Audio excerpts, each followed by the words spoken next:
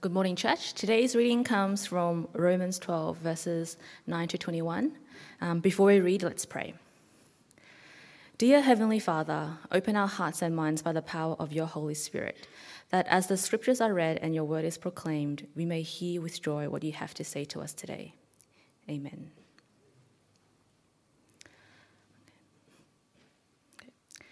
Love must be sincere. Hate what is evil, cling to what is good. Be devoted to one another in love. Honor one another above yourselves. Never be lacking in zeal, but keep your spiritual fervor serving the Lord. Be joyful in hope, patient in affliction, faithful in prayer. Share with the Lord's people who are in need. Practice hospitality. Bless those who persecute you. Bless and do not curse. Rejoice with those who rejoice. Mourn with those who mourn. Live in harmony with one another. Do not be proud, but be willing to associate with people of low position. Do not be conceited. Do not repay anyone evil for evil. Be careful to do what is right in the eyes of everyone. If it is possible, as far as it depends on you, live at peace with everyone. Do not take revenge, my dear friends, but leave room for God's wrath. For it is written, "It is mine to avenge, I will repay," says the Lord. On the contrary, if your enemy is hungry, feed him. If he is thirsty, give him something to drink. In doing this, you will heap burning coals on his head. Do not be overcome by evil, but overcome evil with good. This is the word of the Lord.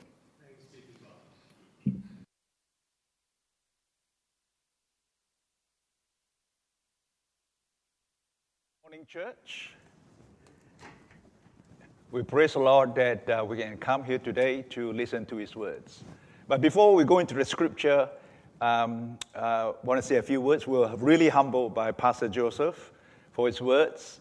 And we want to thank God for allowing us to be part of this family for the last 4 or 5 years. And we love you all. Now, I believe every race or society observes a certain code of conduct or ethics. A few weeks ago, we went to Laksa village for dinner. I'm sure some of you have been there before. We went with my brother's family. And when the dishes arrived or come onto the table, I said to my nephew's wife, he just got married recently in New Zealand. He married a Korean. And I said, you all can start first. But she said to me, "Oh, no, uncle. You all means the older one should start first because that is how Koreans respect the elders during dinner's time." In fact, it was quite refreshing for me. You see, in Romans chapter 12 to 15, verse 13, Paul gave the church in Rome very specific instructions on how to live out their faith in their daily lives. They cover areas like the Christian ethics, Christian duties to the states, and so on. But why did Paul want to instruct them to live according to the Christian ethics? One of the reasons is to show their gratitude to God for His grace and mercies. You see, gratitude should always follow by action. The second reason, I believe, is to bring harmony to the church because of the tension between the Gentile and the Jewish Christians during that time.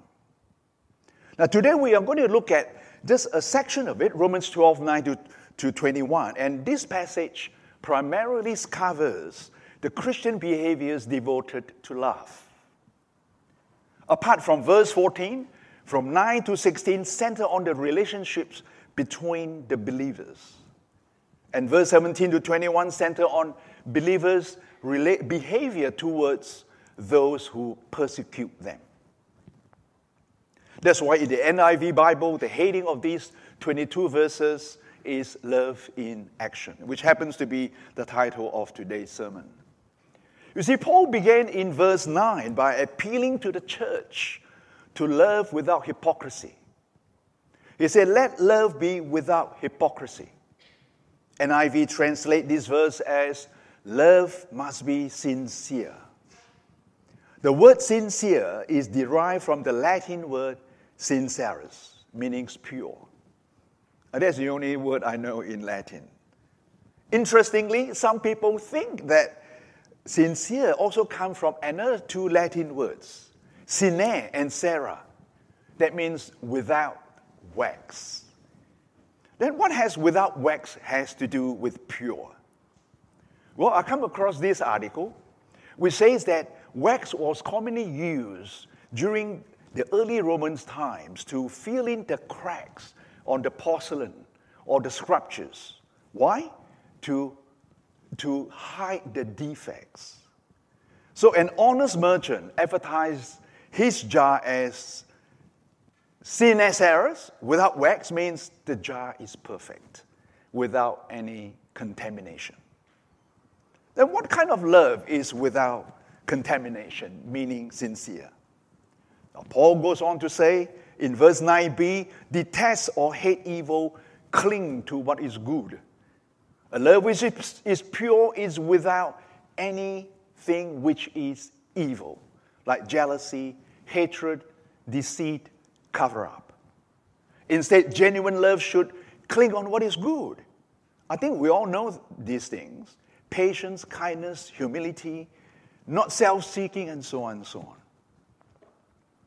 In fact, in 1 Corinthians 13:6 says, love does not delight in evil, but rejoices with truth.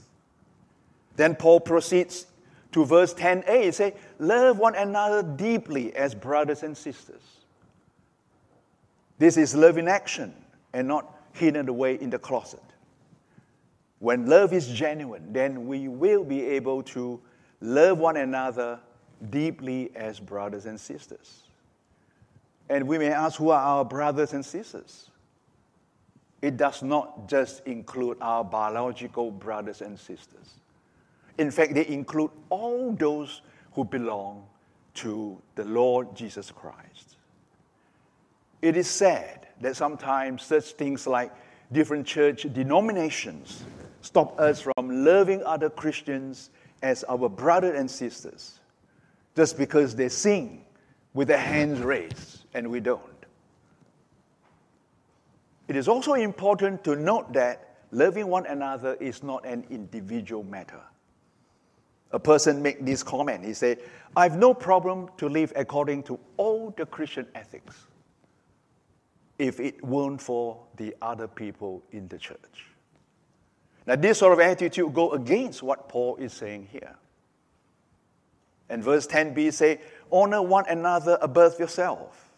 Now, we should never consider ourselves to be better than other people or more important than other people just because we think we are better qualified or we hold a certain position in the church.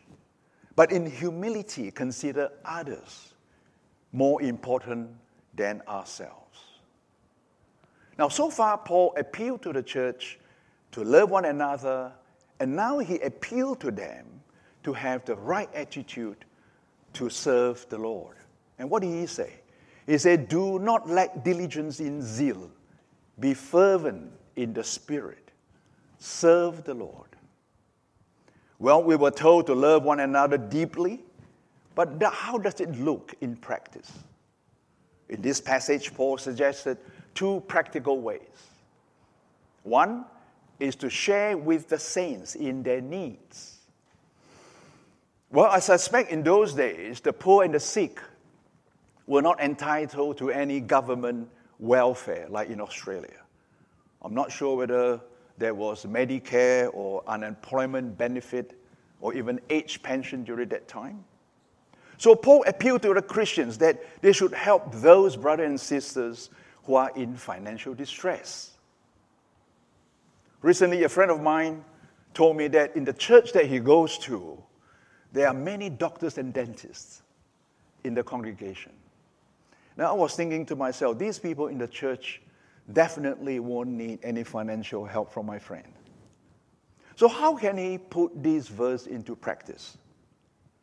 In fact, there are many ways a Christian can help other Christians who are in real financial distress.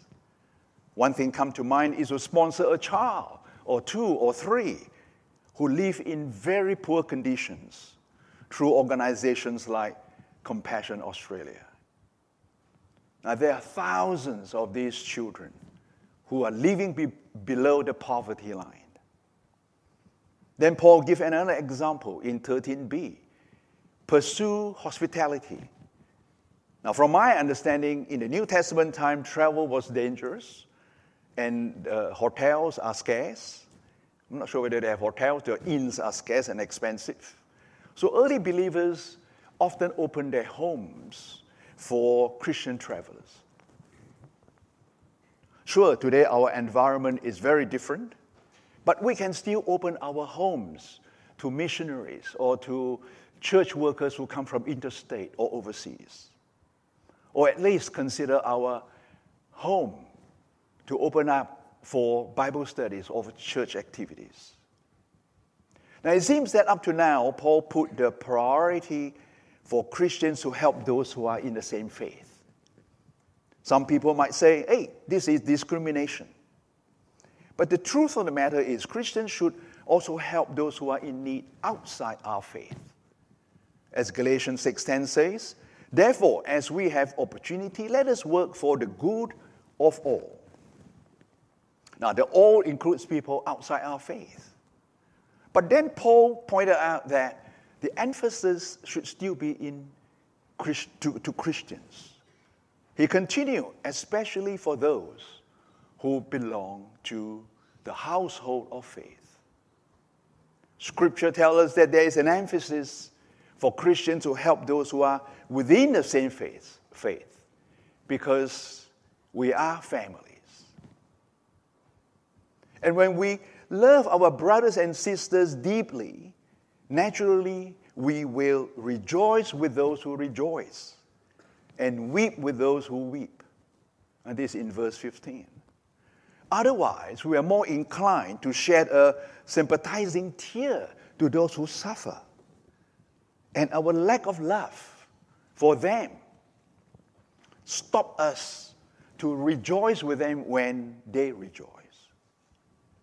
As an example, what happened when the daughter of Ong's family in the church won a full scholarship to the best school in Melbourne, and my daughter couldn't even pass the entrance tests? Can I truly rejoice with them? That is a test whether our love to the Ong family is genuine. I said in the beginning of the sermon that there was a tension between the Gentile and the Jewish Christians. That's why in verse 16, Paul urged them to live in harmony. He said, live in harmony with one another. And then Paul appealed to them strongly. Do not be proud. Instead, associate with humble. Do not be wise in your own estimation. Imagine this scene in an early church congregation. There's this rich man who recently got converted, comes to his first service in the church. The usher point him to the seat and say, sir, would you please sit there? But the man replied, I cannot sit there. That would be to sit beside my slave.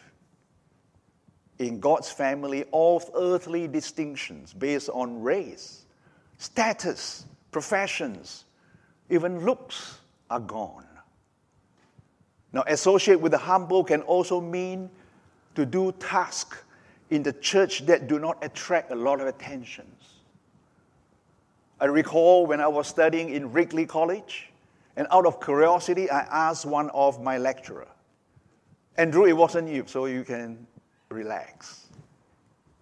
I asked him, how do you serve in your church being a lecturer? You are so good. Andrew is excellent, all right? I just want to make that point. And he said something like this. My job is to help my wife making sandwiches in the kitchen. You see, this sort of task, making sandwiches in the kitchen, is hidden away behind the scene where no one notices. Unless, of course, there's mushroom in the sandwich. Who makes a sandwich and put mushroom in it? Now, joke aside, it's probably unfair to mushroom. I love eating mushroom myself. So friends, can we imagine worshiping in the church where everyone loves one another deeply as brothers and sisters. Everyone serves the Lord with zeal and enthusiasm.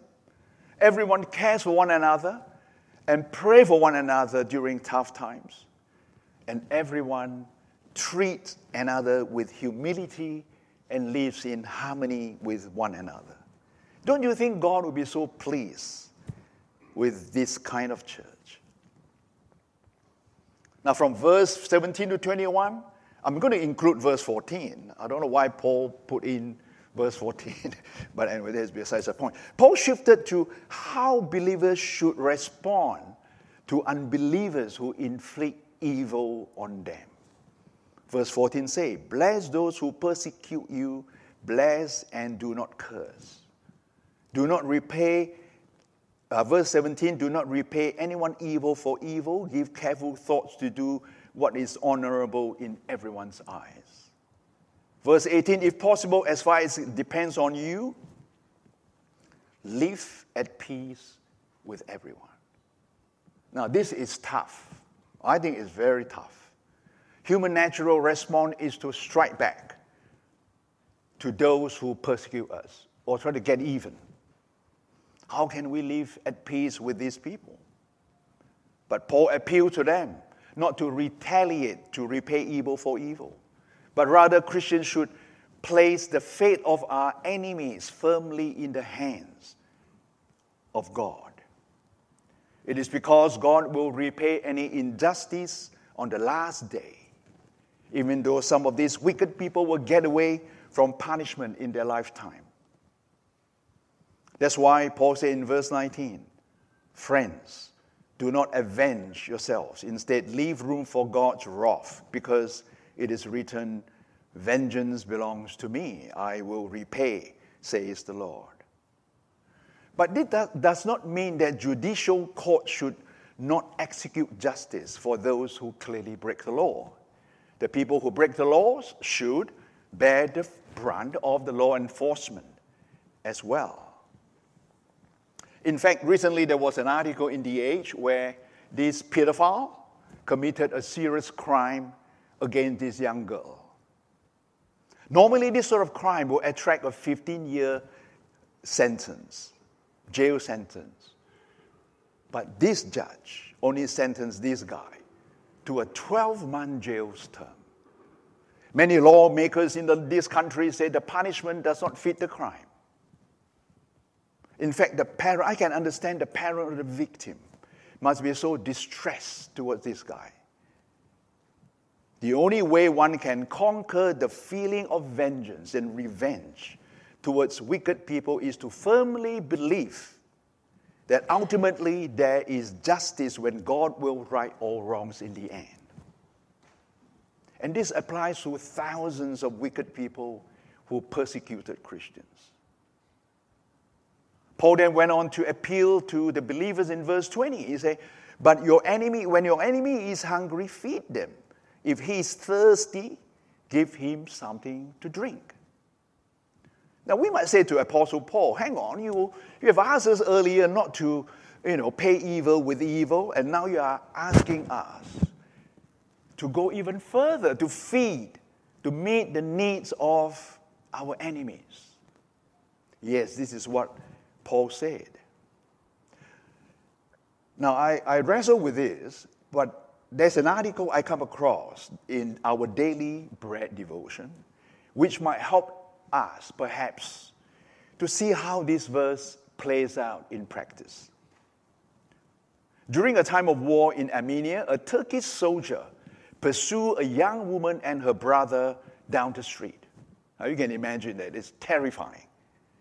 He cornered them and then mercilessly shot the brother and let the sisters go free, but not after she witnessed her brother's murder.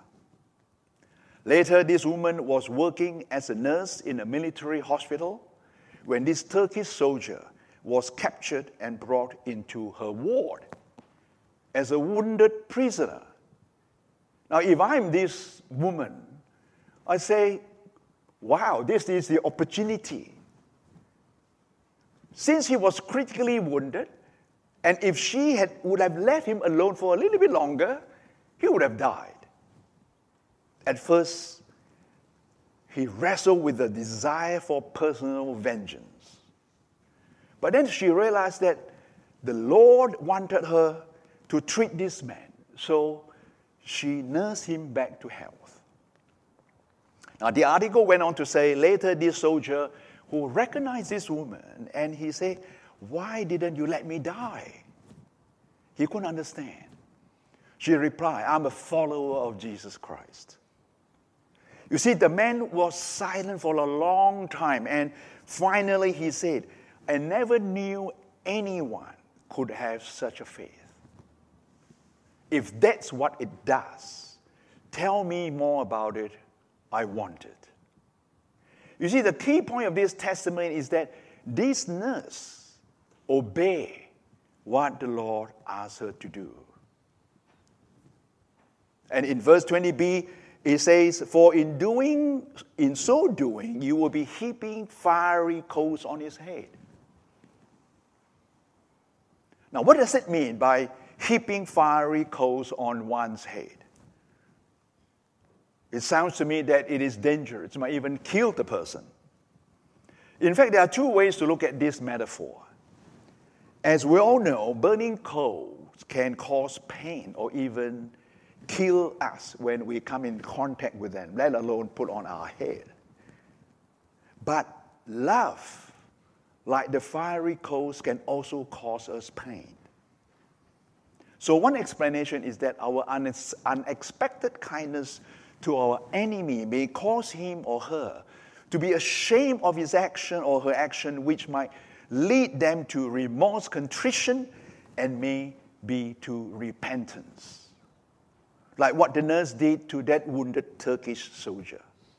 He must have felt the burning pain of remorse and wanted the faith that the nurse has. Now, the other explanation of this metaphor is that it's God's justice. For fiery coals, it's a sign and mean of God's judgment and punishment of the evil. Meaning vengeance belongs to God. My view is this. Apostle Paul's main purpose is to appeal to the believers to attend to the need of their enemies, assuming the enemy posed no threat to them at that point in time. And if our actions make our enemy feel ashamed and remorse of his hostility towards us, and move him to repentance and come to Christ, and that is good news. But if it doesn't, then we put him to the hands of God. He is a righteous judge who will set straight every wrong that is done. He will punish the wicked. Now we are coming to the last verse. Paul urged the believers, do not be conquered by evil, but conquer evil with good.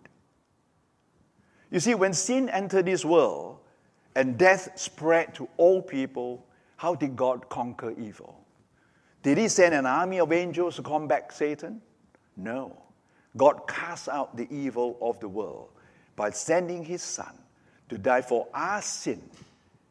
And through his resurrection, we are saved and death is conquered. So from the believer's perspective, what should we do if we want to be victorious? The strategy recommended by Paul is very unconventional. We fight evil with evil, then evil will have the victory. That's what the verse says. So in order to conquer evil, we must conquer evil with good. As we have seen in the case of that nurse who chose to conquer evil with good and have won her enemy over. Well, in conclusion, what do we need to remember or take away out of today's message? I think the first point is this. Our gratitude to God for his mercies and grace in saving us when we were still enemies of God should drive us to live a life devoted to love one another deeply as brothers and sisters. 2, to treat one another in humility and bear each other's burden. And in doing so, we will be able to live in harmony with everyone. And the church will then be united to do the gospel work. And the second point to remember is this. We should serve our Lord with zeal and enthusiasm and not to be lazy. I know sometimes it's hard, When you come back from work, it's hard. It is because doing God's work is not just a walk in the park. 1, we need to be patient because we'll come across all kinds of difficulties. 2, we'll need to be faithful in prayer for spiritual strength and preservation. And then we must be joyful serving the Lord because our hope is in Christ. Lastly, what should be our attitude towards our oppressor, people who inflict misery on us? Now, I'm not referring to Christians, brothers or sisters, who may have caused us pain from time to time. Now, they are not our enemy. We cannot consider them as our enemy. This is sinful. Well, I think in Australia we have not experienced yet the same level of persecutions and oppression when we compare to our brothers and sisters in other parts of the world. But you may have migrated from a country where you have experienced evil things done to you because you are a Christian or because of your Christian faith. Paul appealed to us, to you, if you are in that situation, that our attitude towards our oppressor should not be vengeance, should not be revenge, but trust that the Lord will ultimately judge them, and they will bear the brunt of God's wrath if they do not repent and turn to Christ.